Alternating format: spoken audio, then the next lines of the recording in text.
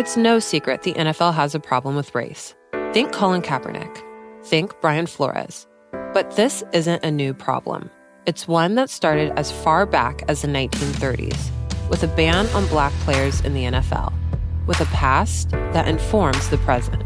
Blackballed is a new miniseries podcast from The Ringer about the 4 men who broke the color barrier in football. I'm your host, Chelsea Stark-Jones. Blackballed is dropping soon on the Ringer NFL feed.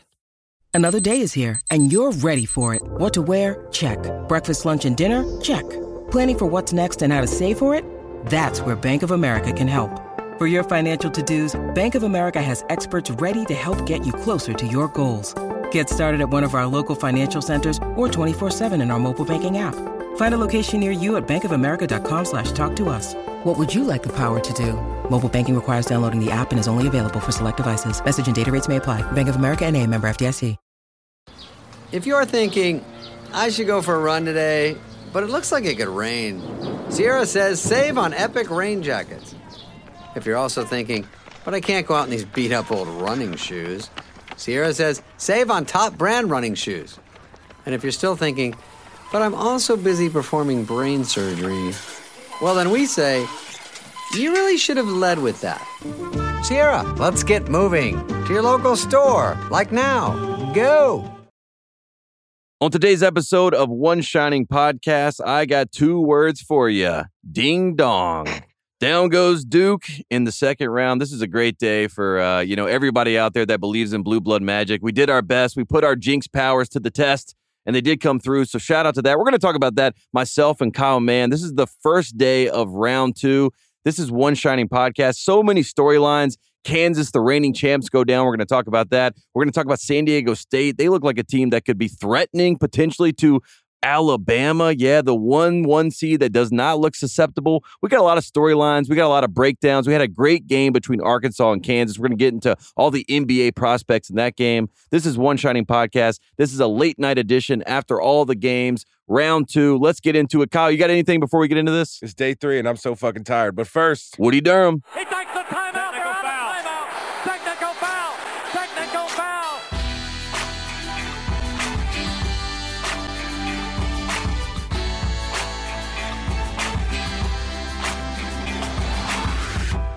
All right, here we are, Saturday night, round 2. We are in the studio live in Los Angeles, in the Spotify building right now. No one else is in this building other than myself, Kyle Mann sitting across from me, producer Kyle on the boards. The 3 of us have watched a whole lot of basketball with each other.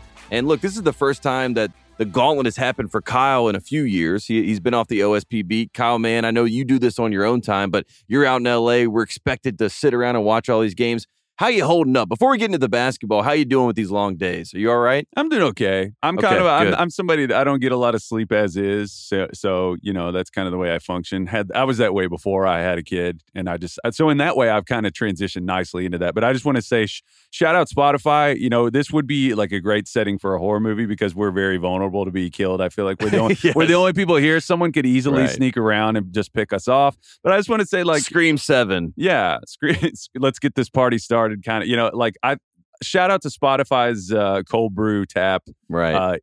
I think we've justified its existence during this whole No one endeavor. uses any of the resources here, it feels like. And you, myself, and Kyle have used all of them. The cold brew coffee that they have on draft. They have water still and sparkling on draft. They have drinks. Fruit Loops. Yeah, they're ready. Oh, man. They have everything that you could possibly imagine. I feel like I'm in the movie The Intern, and I'm at Google's headquarters, but no one else is here around me, and we're just having a field day. I'm glad that we're all zany and a little wacky and a little tired, but we've also had some great basketball happening in front of us, and I think that's what I want to start with, which is a term that we talked about at the end of last show, which is quote-unquote blue blood magic.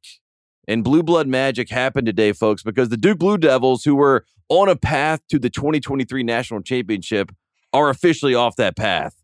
Thank you to the basketball gods. Thank you to everyone at home that did good things, had good favor, good karma, good energy, because Rick Barnes defied all the odds. And for the first time in a long time, Rick Barnes has an over 500 record in the NCAA tournament, folks. Amazing. He's yes, redeemed. Start cheering. He is redeemed. We thought it was Slick Rick Pitino, but it's really Slick Rick Barnes. And here we go. He's 27 and 26 now in the tournament. This is the first time since 07-08 Texas when, he went to the Elite Eight, that he's in the Sweet 16.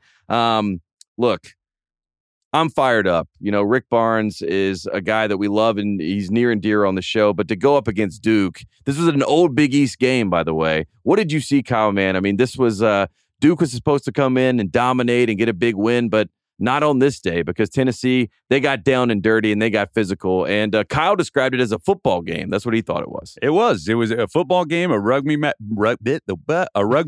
It was short-circuited for a second there. I got Tate. Actually, you guys can't see it, but he has cuts on his palms. Clearly, he was doing some kind of blood sacrifice. I told you guys he was spotted. He was spotted earlier reading a book of the occult, and he's been. The enunciation here is blue blood magic. Like, right. The emphasis there that it is dark forces. That's what we're dealing with. Tate, at one point his eyes flipped and we just saw the whites of his eyes. He's really been tapping into dark forces and it paid off today. But this was, did you want to weigh in on your experience with the occult at all? Well, I just want to point out that this is a program record low points for Duke in the NCAA tournament, 52 points. A lot of people weren't expecting that, myself included. John Shire, first year on the job, has, he's gotten passing with flying colors at this point. A lot of people saying he's doing a better job than Hubert Davis did in his first year. But people forget this, Kyle. Last year, Hubert Davis went to the national championship game. He also went to the Final Four and beat Coach K on that stage. John Shire goes home and loses to Rick Barnes. So that's a storyline in and of itself there. That's always fun.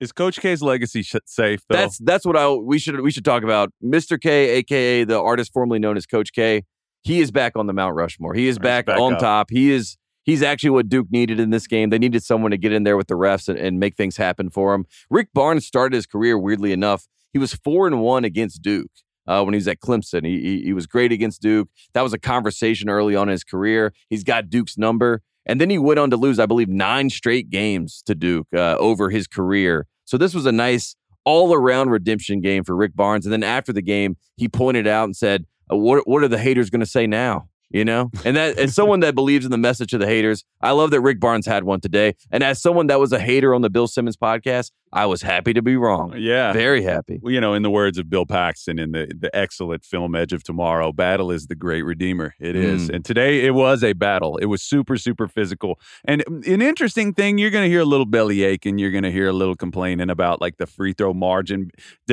considering how physical this game. Plavsic is a guy, Euros Plavsic is a guy for Tennessee who came out of the gate like setting a tone. Filipowski flopped a couple times and you were just thinking, okay, Plavsic, you tried to set the tone and you just sat yourself on the bench immediately. He's a guy who can't help himself. He's got a notorious reputation within the SEC as a guy who just gets in there and mixes.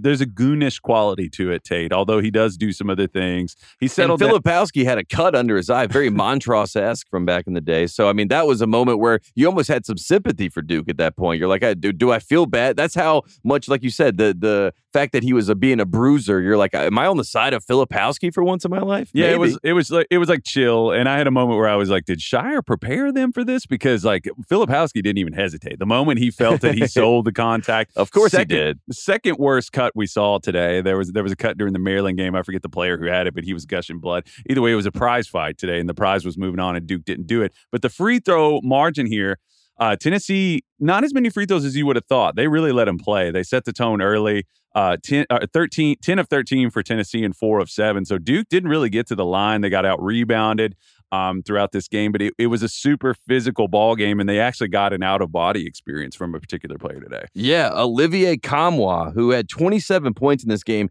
He had 23 in the second half, and this is not the first time he's played well against a good team. So he played Texas back in January. Texas was number 10 in the country at the time. This is the SEC Big 12 Challenge we all remember.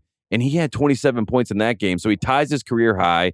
And I think the fascinating wrinkle, if you're a Duke fan at home, you're probably listening and you're saying, oh, this Carolina guy, he's running around. He's having, a field day with this. But I will point out the facts for you guys. Mark Mitchell did not play in this game. Mark Mitchell has started every game for Duke this season. When Duke was healthy this year, they were 19-1. So let's just point that out. Duke fully healthy, they're 19-1. And guess who Mark Mitchell would have been covering in this game? Olivier Nkamhoua, who goes for 27 points. So if you are a Duke fan, if you are someone that, is believing and projecting, what Duke looks like in the future, I think you can say at least there's some sort of reprieve, right, for this game. You can point to, we weren't healthy. Everyone wants an excuse in basketball. They want to be like, this is the reason why we lost. Duke had a reason in this game because Mark Mitchell, in theory, would probably, have maybe helped in some ways on Olivier. But at the end of the day, Jonas Idu was from Durham, North Carolina. He probably wanted his revenge against Duke, a Durham kid. I feel like it was all in the air. And, Rick Barnes, he needed this. This is Rick Barnes. This was kind of a legacy game for Rick Barnes a little bit, especially going up against a rookie head coach. Yes, he's at a legacy brand. He's at a blue blood. But Rick Barnes has built a great culture at Tennessee. He's got, great international players like we're talking about. Nkamhoua. He is a finisher. He's a Finnish guy. There are... Yeah. Do we want to Kyle like that? Not Lowry Markkinen. Did Rick Barnes shout finish them at some point? Finish them. Yeah, that's two Mortal Kombat references in a row for me on a show. I just wanted to make sure that we work that in. But yeah. There you go. Rick Barnes has created a great culture. He's got great characters. And again, we love characters. And also, these are great basketball players and guys that were not afraid to get physical with Duke. And they ended up just dominating this game, winning 65-52. And like I said, very old Big East vibes, a lot of scratches, a lot of bruises, maybe some lessons learned for Duke as they move forward. But overall, this was a nice confirmation of sorts where a lot of people watched, myself included, Tennessee earlier in the year and said, I don't know, this team looks different. They look like they could actually make a run. And when Ziegler went down, we all changed our tune because we thought, okay, well, their starting point guard and the guy that kind of stirs the drink for this team is not going to be there. But like you mentioned, Vescovi is a guy that stands up, initiates offense. And then when you have guys like Olivier step up and have 23 points in the second half, hey, now we got a recipe for success. Might be our day. Yeah, they're playing a little bit differently than they did with like the Kennedy Chandler group. Like that three-headed attack was a lot more like spread it out, pick and roll. We can kill you with our downhill quickness and things like this. This team's a little different. They've been playing a little different lately. They've been inverting it. Duke was really pick and roll heavy in this game and just kind of to like sort of just middling efficiency, 0.875 in their pick and roll looks this year and in this game. But then when you look at the way Tennessee did it, they were inverted. They were doing a lot more off-screen offense and cutting Duke and getting to the rim. But they just had guys make big shots. And you were talking about Vescovi. He's one of, like, these guys come along, I feel like, every once in a while where you're just like, if you're playing against Vescovi, you're like, damn it. Like, you just start gritting your teeth. You're like I hate this guy. How is he so effective? It's like he's pesky. He has that Pepe Sanchez slow-mo, like lefty point guard. You're like, he freezes people in their tracks and gets to the rim. It feels like he makes big shots. I was telling you, I think if I'm like making my all-time, like, hate him, want him on my team. Like you say I hate him loud, but then if pressured under your breath, you're like, I'd love to have him. Vescovi's on there for me. I don't know if I can make a full five just off the top of my head, but like Luke Hancock was another one. I was just like, this guy. You know who my number one is? Who? Grievous Vasquez. Oh, Grievous man. Vasquez on Maryland. I watched that man beat Tyler Hansbrough in the Dean Dome. He pointed at all us in the crowd and said, you take this and all other types of things. And boy, did I hate him in that moment, but boy, did I respect him. So Vasquez, Draymond Green, I feel like is one of those guys that's classic in that sense. But yeah, that's always a fun wrinkle. I mean, even Jordan Walsh, Kyle's man on Arkansas, I could see a little bit of that today. If you're a Kansas fan, you might hate Jordan Walsh. But if you're an Arkansas fan, you're like, that's our guy, and I ride with him forever. Oh, yeah, we got a lot to say about Walsh in a minute. The last one for me is like Joakim Noah. He was the all-timer. Right. He tormented us for 3 years. And like, yeah, there was a point where like Ramel Bradley was talking trash to Joakim Noah, and Joakim Noah, like in the press, was like, I love Ramel Bradley, but he's my little brother. And it was an example of this. I was just like, God, I hate Joakim Noah. And then I was like, he's right, though. I take him on my team. That's kind of the deal here. But yeah, Duke does not move on. Your reverse jinx, your mojo magic, your blue blood magic. It worked out today. You're playing a dangerous game, but you won this one. Yeah, one cleanup duty. Rick Barnes did make the second weekend once in his last 10 tries. I said that it was the first time since the Texas days. I wanted to clean that up. Shout out to Rick Barnes. I'm so happy this happened.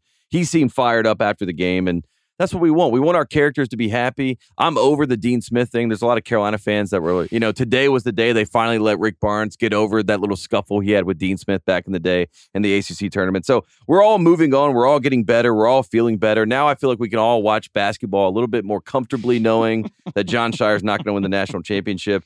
And speaking of susceptible teams, let's talk about the susceptibles, which we deemed susceptibles. Right. We deemed them the 1 seeds this year, and another 1 seed went down today, which is a bit of a shocker. And the other part of it is not so shocking because the defending national champions have not made it out of the first weekend since 2016. Yeah, you heard that right. And we remember last year Baylor played North Carolina in the second round. They lose that game. Incredible game. Yeah, 2017, Villanova coming off the Chris Jenkins shot. They play Wisconsin. It was a weird match of styles, and Wisconsin steals one, Nigel Hayes. I mean, there's been some great games with the defending champs going up in that 8-9 matchup. And here we are again, Arkansas, Kansas, a lot of perimeter depth, a lot of talent, a lot of NBA talent. If you're an NBA guy, this was the best game of the day. This one had the attention of the NBA. I feel like there was a lot. And we ID'd this one. Sometimes you ID things on the match, on the horizon. Maybe they're in the Sweet 16 or the Elite 8. There, you need a few more things to go right. This one just needed a couple things to go right. And we were eyeballing it. And we were like, that looks amazing. We were like, I figure Arkansas, we thought Arkansas might blow with Illinois, with as erratic as they've been, but they come in and we get this matchup. And I just think these collection of wings, if you think about McCullard, Jalen Wilson, Grady Dick, even DeJuan Harris, and you think about it, it's Arkansas, you got Council, you got Nick Smith, Anthony Black, and then Jordan Walsh, and then Devo Davis. Davis was big in this game, especially spot-up shooting. Both of these teams had a glut of perimeter guys, just like wing guys that could kind of handle the ball. And we were excited about this matchup, and it was awesome, man. It was an awesome, awesome game. We were riveted. Tate, we had a little bit of like a culture whiplash moment where we were watching this game and looking around and being like, I don't know. It's kind of a thing like whenever you go to maybe a hockey town and you look around and you're like, why are all these people are just so into hockey? Yeah, but you're in Saskatchewan. Yeah, that was not our experience today. Yeah, this was the first story was Blue Blood Magic. This is Blue Blood Tragic because we're watching a Blue Blood team in Kansas and we're in a bar at LA Live. Granted, across the street, the Clippers are playing the Magic, Never would have known. Never would have known. No, but former number one pick, Paolo Banchero is playing across the street. We're in this bar, and the game is happening. Again, the Susceptibles, there's a 1 seed. They're the reigning national champs. They're playing Arkansas. There's all this NBA talent. And there's also, in case you didn't know, folks, and you probably don't because you listen to a college basketball podcast, there was a big MMA fight. And I don't even know how these MMA fights work or how many fights are included in it, but the entire bar, standing room, people reacting. They were riveted. Right. It was like electric in there, but we weren't a part of it. It was like we're reacting to the basketball, and people were looking at us like, sit down, tone it down. Like, what are you guys watching over there? Cricket? Yeah. Yeah. What a bunch of idiots. And then meanwhile, you see a guy in a headlock, and people are like, get it down, get it down. They were living and dying with every micro movement. Someone at one point handed me like a straw hat, and they started playing the banjo. They were like, here's your overalls, you fucking hick. And I was like, hey, man. That didn't happen. I made that up. But I just felt like we were on our own. We were out of place. I was just like, it's a contextual thing, but it's a game that we love. The lore and this stuff is lost on people who don't experience it on a day-to-day The good basis. news is that when Duke and Tennessee were playing, there were people that were watching the MMA fight. They were getting confused. They were catching the battle, the physical battle between these two teams, and it was kind of drawing them in a little bit. But again, as soon as Kansas got on the screen against Arkansas, it was you and I, the only people locked in the bar. But the susceptible 1 seed, Kansas, we have to point out, and I think for whatever reason, I feel like it's under the radar and it hasn't been talked about a lot. And I mentioned this to you, Lawrence, Kansas, and the coverage around that team is so local and it's so protected within each other that we don't get much news that we aren't supposed to know. But Bill Self doesn't coach in this game. Yeah. And I'm not saying that, Bill Self would have been the difference in this game, but maybe I am because this is a 1-point game. And I think you said it. I think I just said it. Yeah. I mean, I don't want to point fingers, but I hate not having Bill Self on the sideline because I think if Bill Self is there, there's a chance we get back-to-back champs with this Kansas team. they were up in this game pretty much throughout until a big decision kind of happened from the Arkansas side. I mean, it was almost like an NBA playoff game where these matchups kind of dictated what happened. And I want you to kind of go into that, Kyle, because we're in the second half, and all of a sudden Eric Musselman says, let's get the top 5 pick out of the game. Yeah, it was an odd thing. You know, they've been trying to get Nick Smith going all year. I think that whole kind of prospect discussion is going to be interesting to figure out how teams value him. It was odd. But in this game, yeah, it was a matchups kind of chess game that Muss over the course of the game started to kind of realize what he needed to do. And I feel like I don't have like the efficiency stat in front of me, but I also want to just shout out that what happened in this game. I want to shout out Charks because I love to do this. I love to ID like patterns and narratives that I think he would have picked up on. There was a matchup chess game in this that I think Charks would have ID'd quickly. When I was kind of reviewing the flow of the game, you're right. I mean, like Kansas led for seriously, like 93% of this game. And there was a big change that happened. Thanks to Kevin McCullough also. Kevin McCullough was maybe at times the best player on the court for Kansas. He was Kevin McKiller, I would say today. Hey, thank you. First the finisher, now that, my ladies God. and gentlemen. So no, it's 16:38 in the second half. Muss subbed in Jordan Walsh. Now, Nick Smith played like 16 minutes in this game. He didn't score. He was 0 for 4. He had 1 assist. He was on the court at the end of the game, but it was just kind of to be out there. He wasn't a focal point in what they were trying to do today. I felt like he took a step back 3, and it was like, Nick, we can't sustain your like trying to get it going today. We can't waste possessions today. Yeah, yes. They couldn't do it. So Jalen Wilson was kind of having a great game. So Walsh checks into the game, and basically Wilson for the rest of the game was just desperately trying to get away from Jordan Walsh. And if you don't know anything about Walsh, this is a guy who was like a top 25 recruit.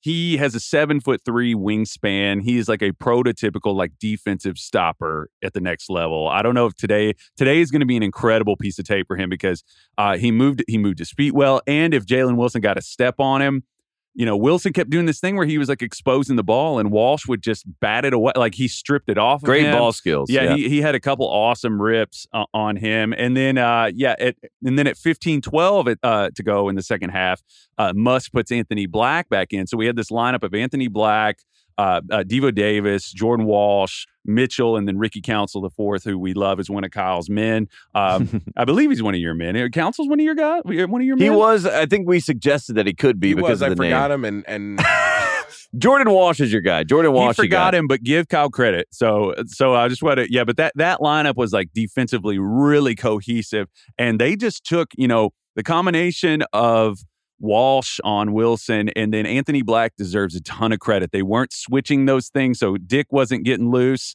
and Walsh wasn't getting loose, and Wilson wasn't getting loose, but McCullough still had an incredible game. So it kind of came down to like it was really kind of difficult shot making. Like some of the moves and stuff that he made, I felt like he helped his NBA case after, what they saw today on tape. I love McCullough. I think he's a fantastic player. He fouled out at the very end of the game, but it was Black. It was a defensive thing. They were refusing to be screened, and it kind of came down to like Devo Davis and Council, and then McCullough, like they were doing a lot of the scoring. And Arkansas just like slowly erased that deficit, and then finally took the lead. It looks like they briefly took the lead at like the 8.5 minute mark, and then took it again. Kansas swapped back, and then they took it again with like 39 seconds to go. One of the critical plays of the game that I think might get overlooked is Ricky Council goes to the line, shoots. It was a 1-and-1 or a 2-shot, but on the he makes the first one. Second one, he misses it. Walsh with that wingspan, man. There's some of these guys. I love these types of guys, and they give that like Lou Dort is like this. They give that like extra 4% effort that some guys would be like, it's probably not worth it. That play's not going to be there. Walsh is one of those dudes. He deflects the ball. It hits Jalen Wilson, ricochets off of him. Council gets it back and gets fouled again, hits 2 free throws. So with that one play, Kansas goes from, okay, he missed the first one. We're going to get the ball back. We have a chance here. And it comes down, you live or die in those inches, like we were talking about. Any given Sunday, it deflects and gets back to Council. Suddenly, it's a 3-point game, and Kansas is out. And, you think about that chess game. You think about whether or not Bill Self had been there. I don't know. We always talk about, like, Bill Self always has that kind of wry grin on his face. He's like, you guys got to be kidding me. Yeah. You guys got to be kidding me.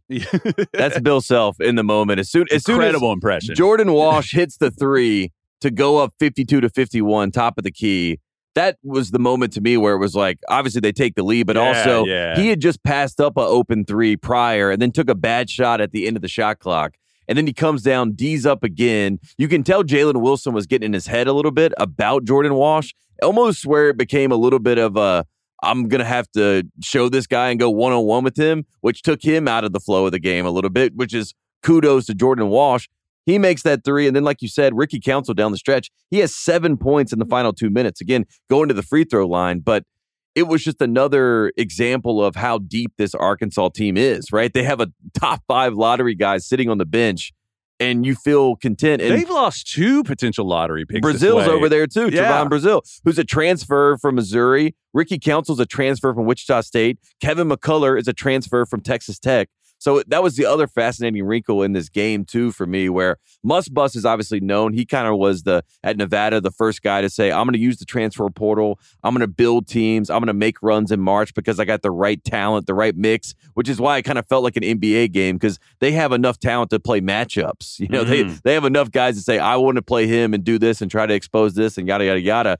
And the fact that Muss was able to make that kind of move like we talked about with benching of Nick Smith. I'm not sure how many coaches would have the option to do that, B, the cojones to do that. He had the option Bill to do it. Self would. That's what I mean. So true. Would Bill Self do something like, hey, let's throw out, well, they've also got MJ Rice over there not even playing. Right, a 5-star there from Henderson, North Carolina. They could have thrown him into the game. I would have loved that. But yeah, this is one of those games where it was like Jordan Walsh versus Jalen Wilson became it was so captivating, but also at the end of the day, Arkansas made winning plays. Like you said, Jordan Walsh makes that extra effort play. That's a winning play. And Kansas, for whatever reason, the ball just didn't bounce their way. And it felt like they had the lead. They were going to win. It felt a little inevitable, but it was more susceptible. They were another 1 seed that goes down. We all react. We all go crazy. And by we, I mean Muss Bus rips the shirt off.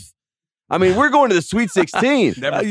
Tell me a time that's going to happen in the NBA. Come on. I just, what other, you got to love March Madness. I can see that maybe happening in like after a soccer match or just something. I just think college has a unique, now Muss. This is his 3rd straight Sweet 16, by the way. Yeah. Could be 3rd straight Elite 8 if they make it. To be fair, I can't really remember another coach ripping their shirt off like that. But, I just think it's an interesting thing that we went into this thinking, perimeter guys, you'd think, 3-point shooting, maybe whoever gets hot in this one. Both teams, Kansas 5 for 13 from 3, Arkansas 3 for 15 from 3. Didn't end up being that way. It was like getting to the line. Kamani Johnson actually had a really big play on a play where I think McCullough might have fouled out on that play and then stuck it back. They just got, but that's also interesting. McCullough fouled out and Walsh fouled out, kind of like right back to back late in the game because there was a little bit in your mind where it felt like overtime was inevitable. Felt like that's where we were heading, which would have been even more interesting because those matchups would have been different, dramatically different just because of the foul trouble that both teams were in. Yeah, I would have felt better if I was Kansas to get into overtime because, I think the way it played out, I think Arkansas just snuck it in there at the end, and I think that was the best way for it to go. Council was amazing. Devo Davis was amazing today. He had 25 points. 8 rebounds. He was 9 for 15 from the field. But it was a heck of a performance from Arkansas. We thought they had the potential to do this, and they did, man. It was an all-time, 8-9 to 1 seed game. It was really, really entertaining. We were riveted. Yeah, riveting stuff. And I love Maui invitational teams. You know this, Kyle. You know this, producer Kyle. So anytime a Maui team makes it to the Sweet 16, I have to give them a nice tip of the cap. So shout out to Arkansas. Shocking the world a little bit, but the talent that they have, it doesn't surprise many people. This episode is brought to you by State Farm. You might say all kinds of stuff when things go wrong, but these are the words you really need to remember. Like a good neighbor, State Farm is there. They've got options to fit your unique insurance needs, meaning you can talk to your agent to choose the coverage you need. Have coverage options to protect the things you value most. File a claim right on the State Farm mobile app and even reach a real person when you need to talk to someone. Like a good neighbor, State Farm is there. At Best Western, we can't promise you the perfect weekend hiking trip or the perfect sunset. We cannot promise you'll make a new friend on the trail. It's certainly possible. We just can't guarantee it. And you probably shouldn't force it. But we can promise you this. With over 4,200 hotels worldwide, you can find a warm welcome and a comfortable room right on the way to where you're going. Life's a trip. Make the most of it at Best Western. When you need mealtime inspiration, it's worth shopping Kroger, where you'll find over 30,000 mouth-watering choices that excite your inner foodie. And no matter what tasty choice you make, you'll enjoy our everyday low prices, plus extra ways to save, like digital coupons worth over $600 each week. You can also save up to $1 off per gallon at the pump with fuel points. More savings and more inspiring flavors make shopping Kroger worth it every time. Kroger, fresh for everyone. Fuel restrictions apply. Okay, so that game ended. We're going to keep it on the same theme as the Susceptibles. That game ends, and around the same time, Auburn, a 9 seed from the SEC, is playing number 1 Houston, and they are up 10 points at the half, and we were staring down the barrel of the first time ever where 3 1 seeds did not make it to the second weekend in the NCAA tournament. That's what it looked like. That was the forecast at the time. Houston's in trouble. Houston, we have a problem. Auburn's going to do this. The SEC is making major noise. And then all of a sudden, Houston comes back, bounces back, dominates that second half. They end up having 12 blocks as a team. A lot of them, I felt like 8 of them of the 12 were in the second half. And Houston looks like they kind of woke up a little bit, right, in this game. And they end up winning by a fair amount. But again, down 10 at the half. Looked like things were real trouble in paradise for the 1 seeds. But all of a sudden, Houston's back. Yeah, your narrative is intact, Tate. I know you you love that Jim Nance narrative that I know you're really invested in. But we need Jim Nance invested. You know what I mean? Like, this is one of those times where if this is going to be Jim Nance's last hurrah, let's make it good. Let's make it worth his time. And he needs his alma mater there. That's all I got to say. Yeah, the last dance with Nance needs to be it needs to be special, and they need to be marketing that. And it's important. I think a big storyline here is the fact that Sasser and Shed were just kind of taking turns running back and forth to the bike. It was pretty interesting to watch. They got a big game out of Sasser, and that's the thing that we were thinking about a lot. He goes 5 for 9 from 3, 7 for 14 from the field for 22 points. He is the engine that makes them go. 2 assists. He leans scoring a little bit, but I just thought that, if they were functioning, that Auburn was going to struggle to beat this team, just because I think Houston was in a really good position to kind of cut the head off the snake for Auburn to shut their water off. Auburn was chippy and they had a moment there. The style that they play, they can put up points, but they also are super erratic, and they can just, if the field starts to tilt towards them, they can kind of stop pedaling as hard. We've seen that throughout the season that I don't want to use the Q word. I don't want to use the QUIT word or spell it out. But their effort seems to dip whenever things start to go south for them, I've noticed. That was like the classic parent thing right there. You spell out a word to make sure your kids don't hear it. We don't want Auburn to hear what we're talking about. But yeah, there's times when it felt like it would go bad, and Auburn was like, okay, our job is done here. One of the moments that kind of showed that, or got it into my mind, was Bruce Pearl completely just, yelling at full throttle, please, Jalen Williams, take a charge. And, as I was seeing that in the moment, it was so funny to me because I bet him the cosmic asymmetry of it, right? Right. Yeah. The different connotations of saying that. Like, if you told Jalen Williams from Arkansas to take a charge, he probably leads the NBA in charges. I know he led college last year in charges.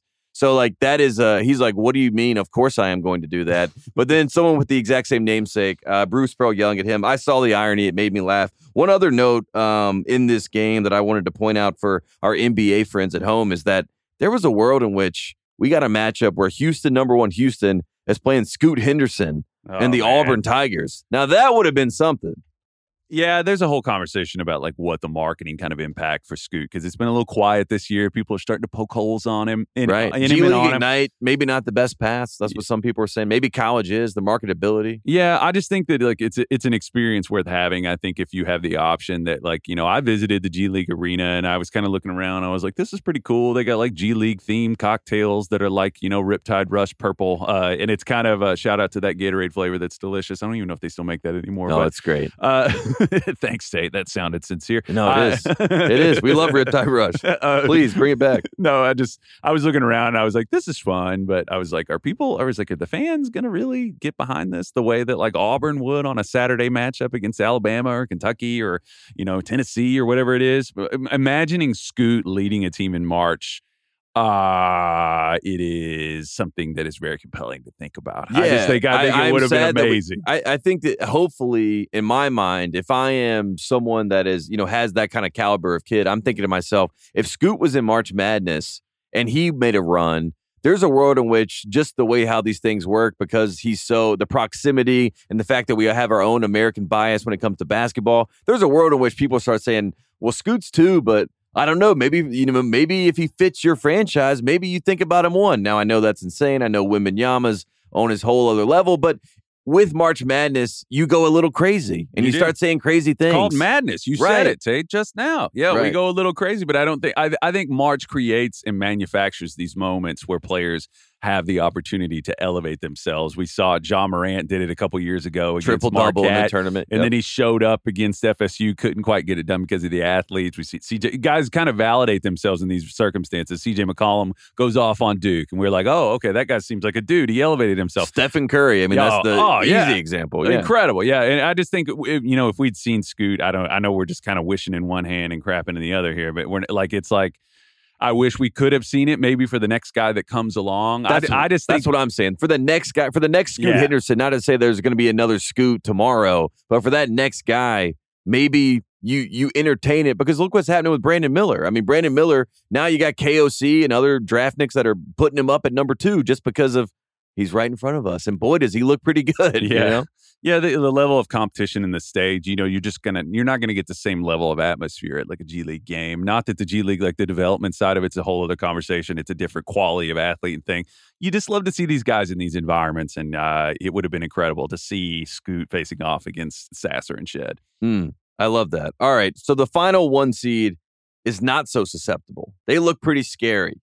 That is the Alabama Crimson Tide. They played Maryland. That was the game that we just saw last before we got in the studio. This game started out kind of weird, sort of slow. One thing I took away from this game is that, look, we know Maryland's going to muck it up. They did in the first half. Bama, they played, not their brand of basketball, but they had limited possessions, and they still were up at halftime, even though they were playing ugly basketball, not Alabama basketball. There was even a moment where Juju Reese and Brandon Miller got kind of tangled up at the start of the game, right? It just felt like Maryland was there to set the tone. This is like a Big Ten physical game. This is what we're going to do. We're going to impress ourselves upon you. We're going to see what you guys do. And Alabama, they kind of responded as they should in the second half. They come out. Mark Sears, he was giving me major Jalen Brunson energy with some of these jump stops. They kind of have it figured out a little bit with this Alabama team. And, Jim Nantz brought up, this is one of my favorite Jim Nantz stats that he keeps bringing up with Bama. They beat 2 number 1 teams this season. Of course, they beat Houston at Houston, which is, I think, one of the best wins, if not the best win in college basketball. Yeah. And then they beat Carolina on a neutral site in 4 overtime. Which doesn't mean anything, Tate. Let's be right. But does it? Because they were number 1 in the country. People forget. But I like that stat that Jim Nantz keeps bringing it up, because it does keep in the back of your mind. And I think that's the question that he's kind of asking is like, is there a team? Like we talked about the other 1 seeds that were susceptible. Obviously, Kansas is out of the tournament now. Purdue's out of the tournament now. But Alabama looks like there's no chink in the armor so far, right? They have answered the bell. They have played different styles. And that's what good championship teams do. They can play different ways and still find out and figure out how to win games.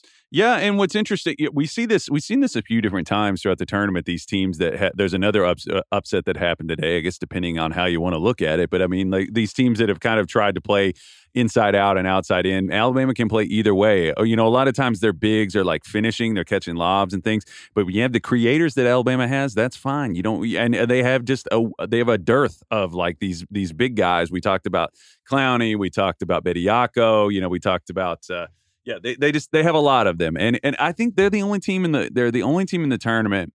We were talking about the Godzilla, the monsters.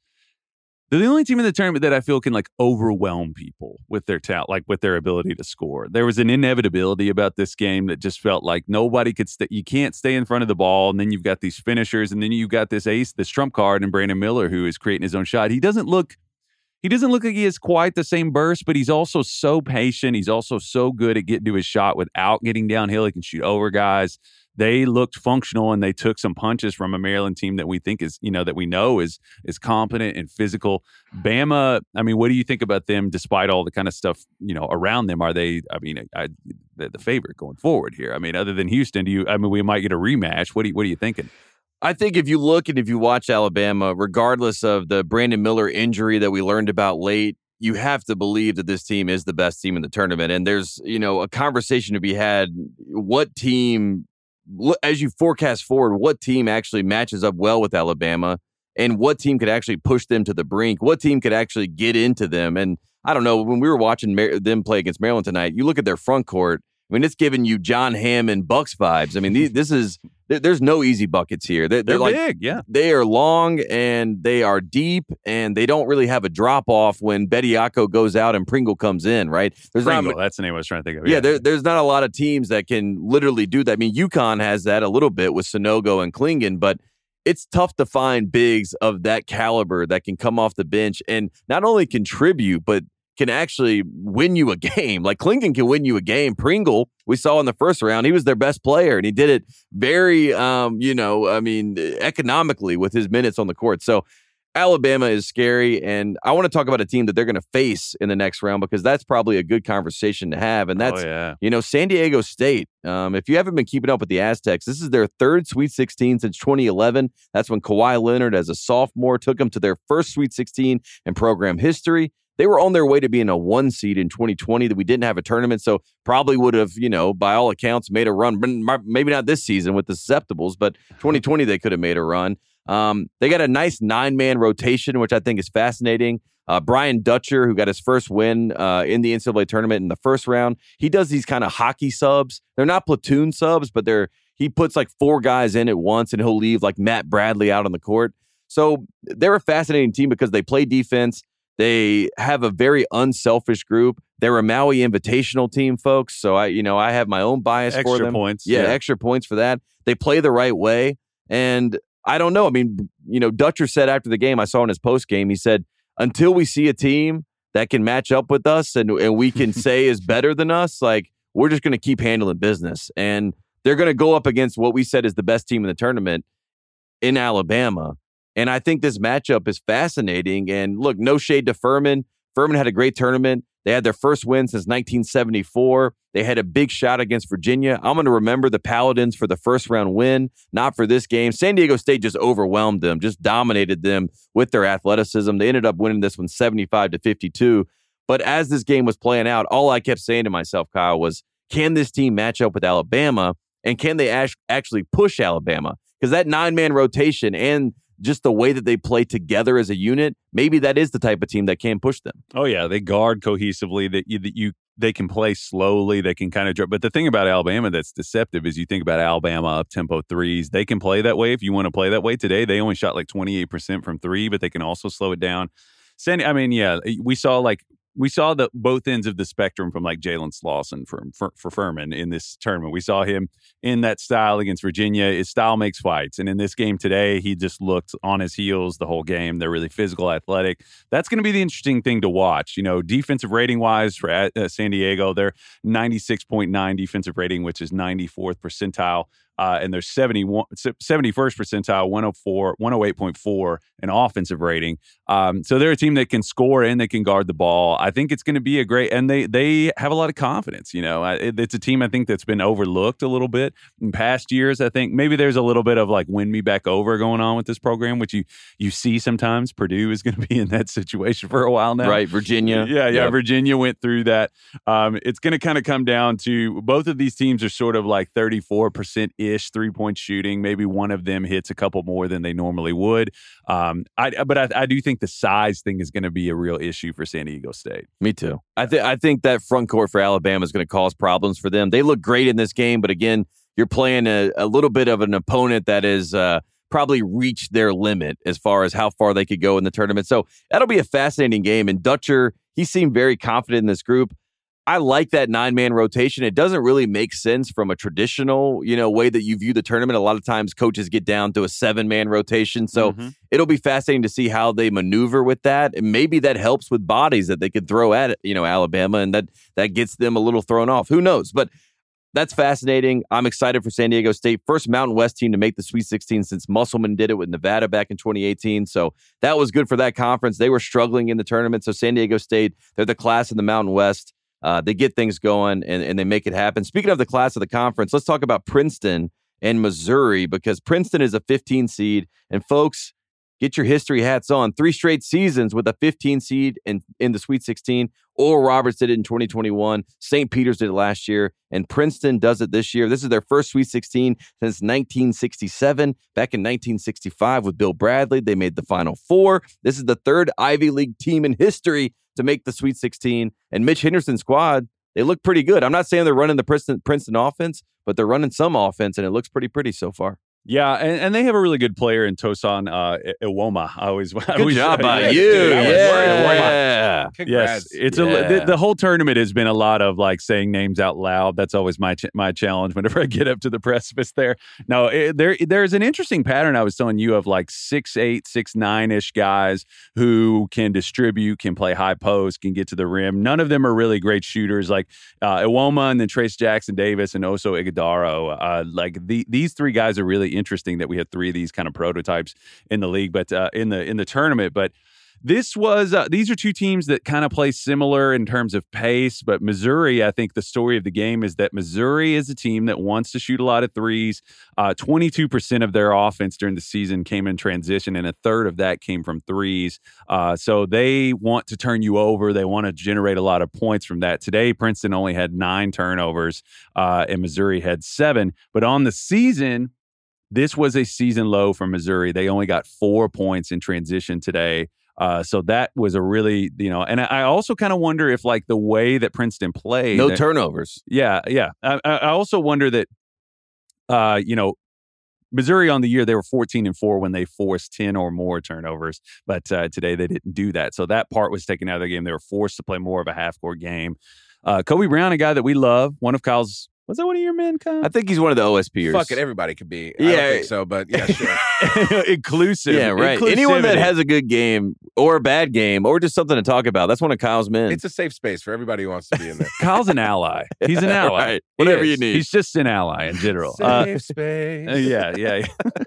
So I kind of wonder also, if like that negated Kobe Brown a little bit, because a lot of his value is like, hey, I bring these skills to this traditional sort of lineup scheme. And today, the way that they played, I thought that Princeton kind of kicked their ass a little bit. I mean, it was a game where it looked like they just had an answer for everything. They ended up winning this game 78-63, and Princeton moves on. So I always look for that. That's the thing for me. A team that really depends heavily on transition throughout the year, you're gonna end up in a situation where that's gonna be taken away from you, and you got to be able to play another way. And this was Tigers versus Tigers, so congratulations to the Tigers, the Princeton Tigers, for moving on. And shout out to Bill Simmons, by the way, because before this tournament started, I brought up a lot of teams to him. Like, I gave him so many options for teams. And he said, I don't know. I like Princeton. They're frisky. And I'm like, how is this man watching Princeton basketball? How is he so locked in on them? He must be friends with Mitch Henderson. I don't know. But he knew that Princeton could do something. He was quick on the scent. Now Princeton's in the Sweet 16. So shout out to him for calling that. Ryan Langborg in this game, he had 22 points, 4 assists, 6 rebounds. And he did something that Bill Simmons would appreciate. He yelled, anything is possible, a la KG. Wow. After this win. Yeah. So this was a nice 08 Celtics reference. Also, Princeton moves on to the Sweet 16. They play good basketball. They play fun basketball. Mizzou had a great year. This should not take away from Mizzou. I know losing to a 15 seed, with Mizzou and the history, they probably don't like that. That just looks bad on paper, but they had a great year. I think they overachieved. They got back into the conversation. So that's all good things. I'm excited to see who their matchup is, because Princeton versus Creighton, as opposed to Princeton versus Baylor, is very different. You know what I mean? Those games will be interesting to see how they scheme. I don't think Princeton is a team that, you should write them off so far. I think Princeton could go into the second weekend and maybe make some noise. So that says something, too, about their program and the Ivy League. These kids don't even have scholarships. It's amazing. That's right. They don't even have scholarships. It's amazing. And I saw someone had a stat that was like Mizzou players with scholarships, 12. Princeton players with scholarship, 0, and that was like the dumbest stat of the day, but also it hit, I was like, oh yeah, that's right. I forgot. You just brought it up. I forgot. I was like, I Ivy forgot. League stat of the day. I forgot. Ivy League stat of the day. Who would have thought? They got the numbers to back it up, and Princeton moves on to the Sweet 16. That was great. All right, final 2 games of the day. The 2 seeds Let's talk about. I got the pullover on right now. I don't know if you were going to admit it, but I guess you're on camera right now. Right, so I am on camera. Outed. Yeah. Shout out to my guy Andrew Burke, big UCLA fan in Los Angeles. My birthday, my 30th birthday, he comes. He brings a UCLA bag, Nike bag or Jordan bag, and then he's like, "Open the bag." I pull it out. It's a UCLA Jordan pullover. It's beautiful. He says, "You have no team to pull for in March. It's time to pull for the Bruins." Hurt a little bit, stung a little bit, but also I was like, Jordan Brand, I can get behind it. I do love Mick Cronin. Mick Cronin is my guy. He reached the Sweet 16, by the way, in all 3 of his appearances with UCLA, at least the Sweet 16. So a lot of people thought that Mick Cronin was a bad hire. They said he didn't fit the program. They said, how is he going to recruit? All these things. And Mick Cronin has only delivered, and he continues to do so. So anyways, I have my UCLA pullover on. And in this game, Northwestern gave, a bit of a fight. They made it a tough battle. But UCLA, calm, cool, composed, executed down the stretch, and ended up getting a win, 68-63. David Singleton with some big shots down the stretch. I'm worried about the injury bug still with this team. I worry about the ceiling, but one of the biggest things that UCLA had to worry about was Kansas, the 1 seed in their region. Yeah. And without Kansas there, I think that kind of, you see more of the light if you were Mick Cronin and UCLA, and you see that there might be a path to make a big run. Yeah. And I think they're kind of, the thing you said is interesting about Cronin is you're like, okay, Cronin, you're like tough guy, kind of a toughness, kind of an East Coast, like polish. He's like hardened. Where's he actually even from, though? I say that. I don't even know where Mick Cronin's from. I think he's from Pennsylvania. I was going to say he's probably from L.A. Right. He grew up in California. Cali's from L.A. Yeah. No, he kind of I think he coached in the East, a guy who coached under Rick Pitino. So you just think toughness, but that's what he's brought to UCLA. And you think about UCLA and you like that he brings a toughness to them that has like carried over for a few seasons now. Cincinnati, by the way, born in Cincinnati. Ohio. There we go. I thought so. That's right. He was a hometown boy for Cincinnati. But I didn't want to say. But they got a huge game out of Jaquez, one of the huge guys that men that we love. And he Jaquez 24 points, 11 for 19 from the field, 2 for 4 from 3, 8 rebounds, 4 assists. He is a stat sheet stuffer, to quote Dickie V. And he did it today. He was a guy that they didn't have an answer for, and they're just steady, man. You just watch UCLA; they know what they do. They do it. They don't get rattled. I think they have to be happy based on what this. It's kind of a process of elimination thing where there are going to be fewer sort of daunting foes for them to face, because everybody that they're going to come up against, they're going to have more experience than from here on out. Right. And when you can have a guy in the backcourt and Tiger Campbell who has literally seen it all. I mean, this guy that's one of Kyle's men. Kyle's giving a thumbs up. Yeah, you love Tiger Campbell. Love the hair. Looks great out there moving around. He's one of the true point guards in this tournament that gets it, knows what needs to be done. He's basically Mick Cronin out there on the court. And I think Amari Bailey is one of those guys that I know Jalen Clark going down. That was something that, I was very concerned about just because of his defensive presence, especially on the wing. But Amari Bailey has stepped up. He's played better defense than I think he's been given credit for. I think he's doing some of the little things that he may not have done in high school. And that's kudos to Mick Cronin and the way that they developed this team. UCLA is kind of just like hitting their stride at the right time. And I wanted to point out one of my favorite things that was happening during the broadcast. We had Chris Collins, Northwestern's coach. His dad, Doug Collins, was in the crowd. We had Mick Cronin on the sideline. His dad, Hep Cronin, was in the crowd. Hep is a coach. Doug Collins, obviously. Hep short for something? Probably. I would assume so. I'll get on that. Yeah, get on that. I think it's a nickname, actually. Hep C out there in the crowd. That's what I would call him if I knew him. I'd call him Hep C. Well, Hep Cronin was the star of the 2021 tournament. He was basically the magic. He was the Sister Jean of UCLA on their Final Four run, and he was in the building today. I felt like there was a little bit of Hep magic coming back. He ousted Doug Collins. Chris Collins was trying to use Northwestern, we're the underdog, and look at my dad, he coached Michael Jordan, that whole thing. And it wasn't going to work today because Hep Cronin was in the building. And I learned something else because, look, I picked Arizona to win the championship. We all know this. We remember. But I think it was a little right logic, wrong pick that's happening because Hep Cronin, I didn't know this, but I was told this today. Hep Cronin had a little incident after the Pac-12 championship game, had some Arizona fans say some stuff to him, had a little bit of an incident, and I didn't know that bad karma had happened to Hep Cronin. Had I known, no way I would have made that pick. No chance in hell because that's how much I love Hep Cronin. That's solid as a rock, man. Right. I don't think and that's bad vibes. That's bad energy. That's bad juju. I did not like that. So I just want to say, I apologize to Hep Cronin. I apologize to Mick Cronin. UCLA, they're the blue blood that delivered today. The blue blood magic, it was tragic for some. It was magical for UCLA. They get back to the Sweet 16. I think this team is a really fun team, a really likable team. I miss Johnny Juzang. I just want to say that. I do miss Johnny Juzang. But me too. Jaime Jaquez is making up for it. And Amari Bailey is a star in the making, I should say, for this UCLA team. And I don't think they're done yet. I really don't. I don't want to put a jinx on them, but I don't think they're done yet. So shout out to UCLA. Only thing coming up is hepatitis. I thought maybe Shepard could be Shepard. Yeah. All right. I think Hep is a nickname. I don't know who gave him that nickname, but it's kind of like, like in the South, there's a lot of guys that they're Bubba, and you're like, what's your real name? They're like, Kip. Jeremy. It's like, I know you're like, what? You're like, what? You're like, how did they get to Bubba? I'm not calling you Skip, man. Sorry. Or like Dabo. Like, Dabo Sweeney is like from his grandpa being like, Dat boy over there. And then is that true? I've never heard That's that. where Dabo comes from. Dat boy. That boy over there. Incredible. Dabo. Yeah. Incredible. There you go. So that's your update on nicknames. They're ridiculous. But shout out to Mick Cronin. Nice win for UCLA. And final game of the day, 2 seed as well, Texas, Penn State. This game was, it looked like Texas had it in hand, but Penn State made a great run in the second half. Shout out to Micah Shrewsbury, who had a great year with Penn State. They overachieved all season long. Anybody come knocking for Shrewsbury? Right. It's about time. I mean, what's Georgetown thinking? What happens if Ed Cooley actually goes to Georgetown? What's Providence thinking? If you're Micah Shrewsbury, you've been, you had your decade with the Celtics. You're in the Big Ten. The Big Ten media loves you. Is there a bigger Big Ten job? Is Penn State one of those programs? Obviously, the fan base at Penn State is huge, but we know they're a football school. But they seem like they were falling in love with Micah Shrewsbury, so maybe they lean in and take care of him. I think he's going to be a hot commodity. They're going to have to take care of him because I think if you're would Texas call him?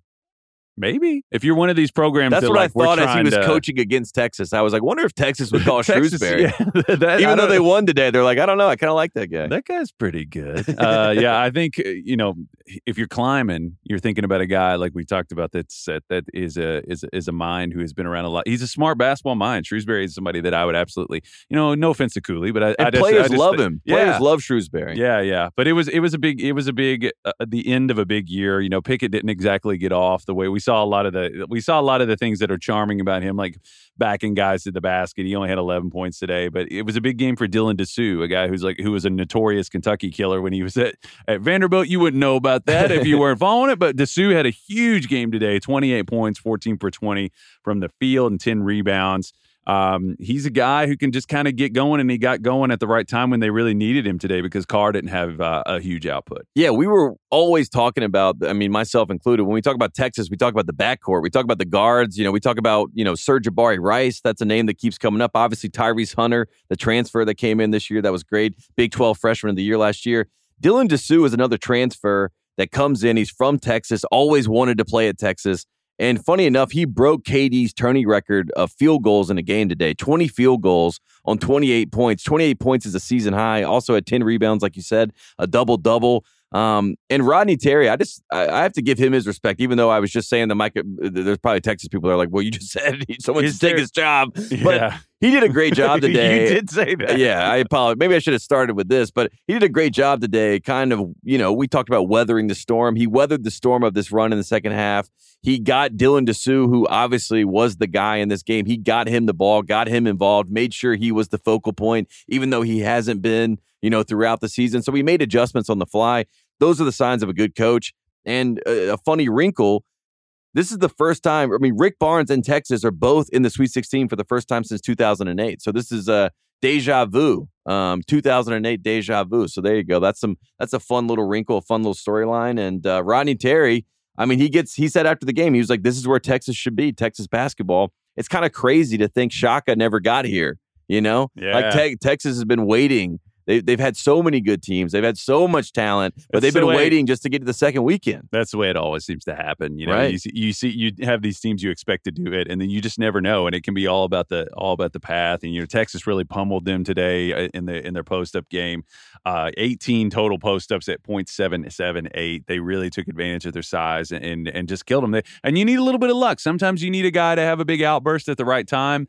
These teams that go the distance, it's not like the thing that was scripted all year is going to play out that way. And even great teams, sometimes you just need You need something to go your way. You need the ball to bounce your way. You need a guy to get hot at the right time and push you over the hump. And Texas is still alive. It's nice to see. All right. Congratulations to Matthew McConaughey, the Minister of Culture at Texas, brought the Moody Magic back, and there you go. They're in the Sweet 16. They did it. All right, those are all the games today. This was the first round of round 2. Let's a few notes, a few little shout outs before we get out of here. I want to shout out the Race to 69. TM. The Race to 69 so far in the 2023 tournament, undefeated, folks. Again, it works all the time, 93% of the time, but in this tournament, it works 100% of the time. If you get to 69 before the other team, you will win. That is a guarantee in the 2023 tournament. Go fact check it. Go look it up. It's true. So shout out to the Race to 69. Shout out to Mike Pence. If you were watching the Kansas game, you saw Mike Pence wearing an NCAA regional hat that he bought, I guess, at the gift shop right before he sat down. One of his people scrapped a hat. He said, "I need a hat." They said, "What hat do you want? Do you want Kansas? Do you want Arkansas?" He said, "I'll take the NCAA hat." Polling better now. Right. He's like, "Yeah, what state do I need to be president?" They said both. He said, "Okay, I'll take the NCAA hat." He's like, "How are we polling in that state?" Yeah. It was a very Rob Lowe move. Mike Pence is officially the Rob Lowe of college basketball. So make that make sense. Explain that to someone. You can unless you have the photo. Mike Pence with the hat on. That was hilarious. I can't believe that happened. One last note. Speaking of the blue blood angle of the show, none of the Final Four teams from last year will be in the Final Four this year. There were 4 blue bloods. I mean, some people, they get upset about Villanova. I consider Villanova a lowercase blue blood. I could even hear the argument that they're a real blue blood just in the modern time, modern era. Plus, they have the 1985 title. Get over it. Raleigh Massimino is awesome. So, but yeah, none of those teams, Carolina, Villanova, don't make the tournament. Kansas loses today, and Duke loses today. So that was, I thought that was pretty fascinating, especially after last year when people were saying, wow, these programs, this Final Four, this is forever. It feels like that was a decade ago now. It goes back and forth, and I think the transfer portal has been a big part of that too. The wealth is spread around a little bit, and you love to see it. I think it's been fun. Maybe it's not the best for the optimal sort of viewing product. It's not Duke, Kentucky in the championship or Duke, Carolina in the championship, but it's going to be quality basketball, I think, either way. And today was a quality day of basketball. I had a lot of fun. This was our last time doing this as far as this iteration. Kyle Mann will be flying back home tomorrow. So tomorrow night, we're going to have a little bit of a hodgepodge with our final day of round 2 takes. Is there anything, producer Kyle, that you have that you wanted to get cleaned up before we get out of here? Any thoughts? Any big picture thoughts? I know you had a very relaxing day, correct? This was a nice Saturday for you. I kind of took this day off and for a little while. I straight up lied to you. You quit. You basically you kind of quiet quit at the first half of the day. I straight up lied to you. You guys were like, "What should we do?" I could tell. I knew we weren't going to meet for San Diego, but then you were like, "Should we meet for Duke?" And you guys were like feeling each other out, and you're like, "Yeah, I'll go to the office for that." I waited a little bit. I said, "I'll see you for Arkansas." I think 2 minutes before Arkansas starts, I was like, "I'm going to be late." Right. Yeah, a little bit. You were asleep. He was asleep. Yeah, but it's okay. It's all good. We got to spend a lot of quality time together. It was good. It was a great time. I appreciate producer Kyle coming in, making this possible. I appreciate Kyle Mann flying all the way out to Los Angeles to do these shows. Look, this is all on the fly. This is One Shining Podcast, of course, but this is a new iteration, so we didn't know what it was going to look like. Me personally, I surely didn't know what it was going to look like. We're all kind of figuring it out on the fly. Like we might have hated each other. Right? Who knows? We could have gotten in a fight. I mean, who knows? We would have very on the fly, by the way. So if anybody's free tomorrow that wants to join the podcast, right, hit me up, please. Seriously, we need. Please, Bill Walton. I have my UCLA pullover on for a reason. Please leak the freezer. Oh, shine on, fight on. Yeah, we need freezer. I need it. I might call Lombardi. Maybe Mike Lombardi will come on. I want to get his thoughts. You know what I mean? He's a big Musselman guy. They're good friends, so maybe there's something there. But we're figuring it out. I just want to say before the end of the show, thank you, Kyle Mann, for coming on the show. I appreciate your insights. I love talking basketball with you. You're a true blue blood. I'm glad that I could be validated in your eyes in that sense. I did a lot of the hard one single claps. I was saying, LFG, a lot of that in the game. It was good to experience that. Maybe, hopefully, next time around we'll get to kind of observe each other in that scientific way, and I can pull for you, and you can pull for me, But no, it was. When will my Tar Heels be back in the tournament? God only knows. Who knows? With all this blue blood magic I got going on, I don't know what kind of deals I'm making, especially to get Duke out of the tournament this year. Who knows what's going to happen? But it's been a lot of fun, and I love talking basketball. We couldn't have asked for a better setting. Shout out to this little Spotify setup we got going here. I think that's it. I don't think I have anything else. Kyle, anything else before we get out of here? Nothing from you? Nah, shut the shit down, man. I'm tired. All right. Let's go. Yeah, Kyle's tired. I'm tired. I'm sure you're tired at home. We appreciate you listening. This has been One Shining Podcast, and we will see you tomorrow night.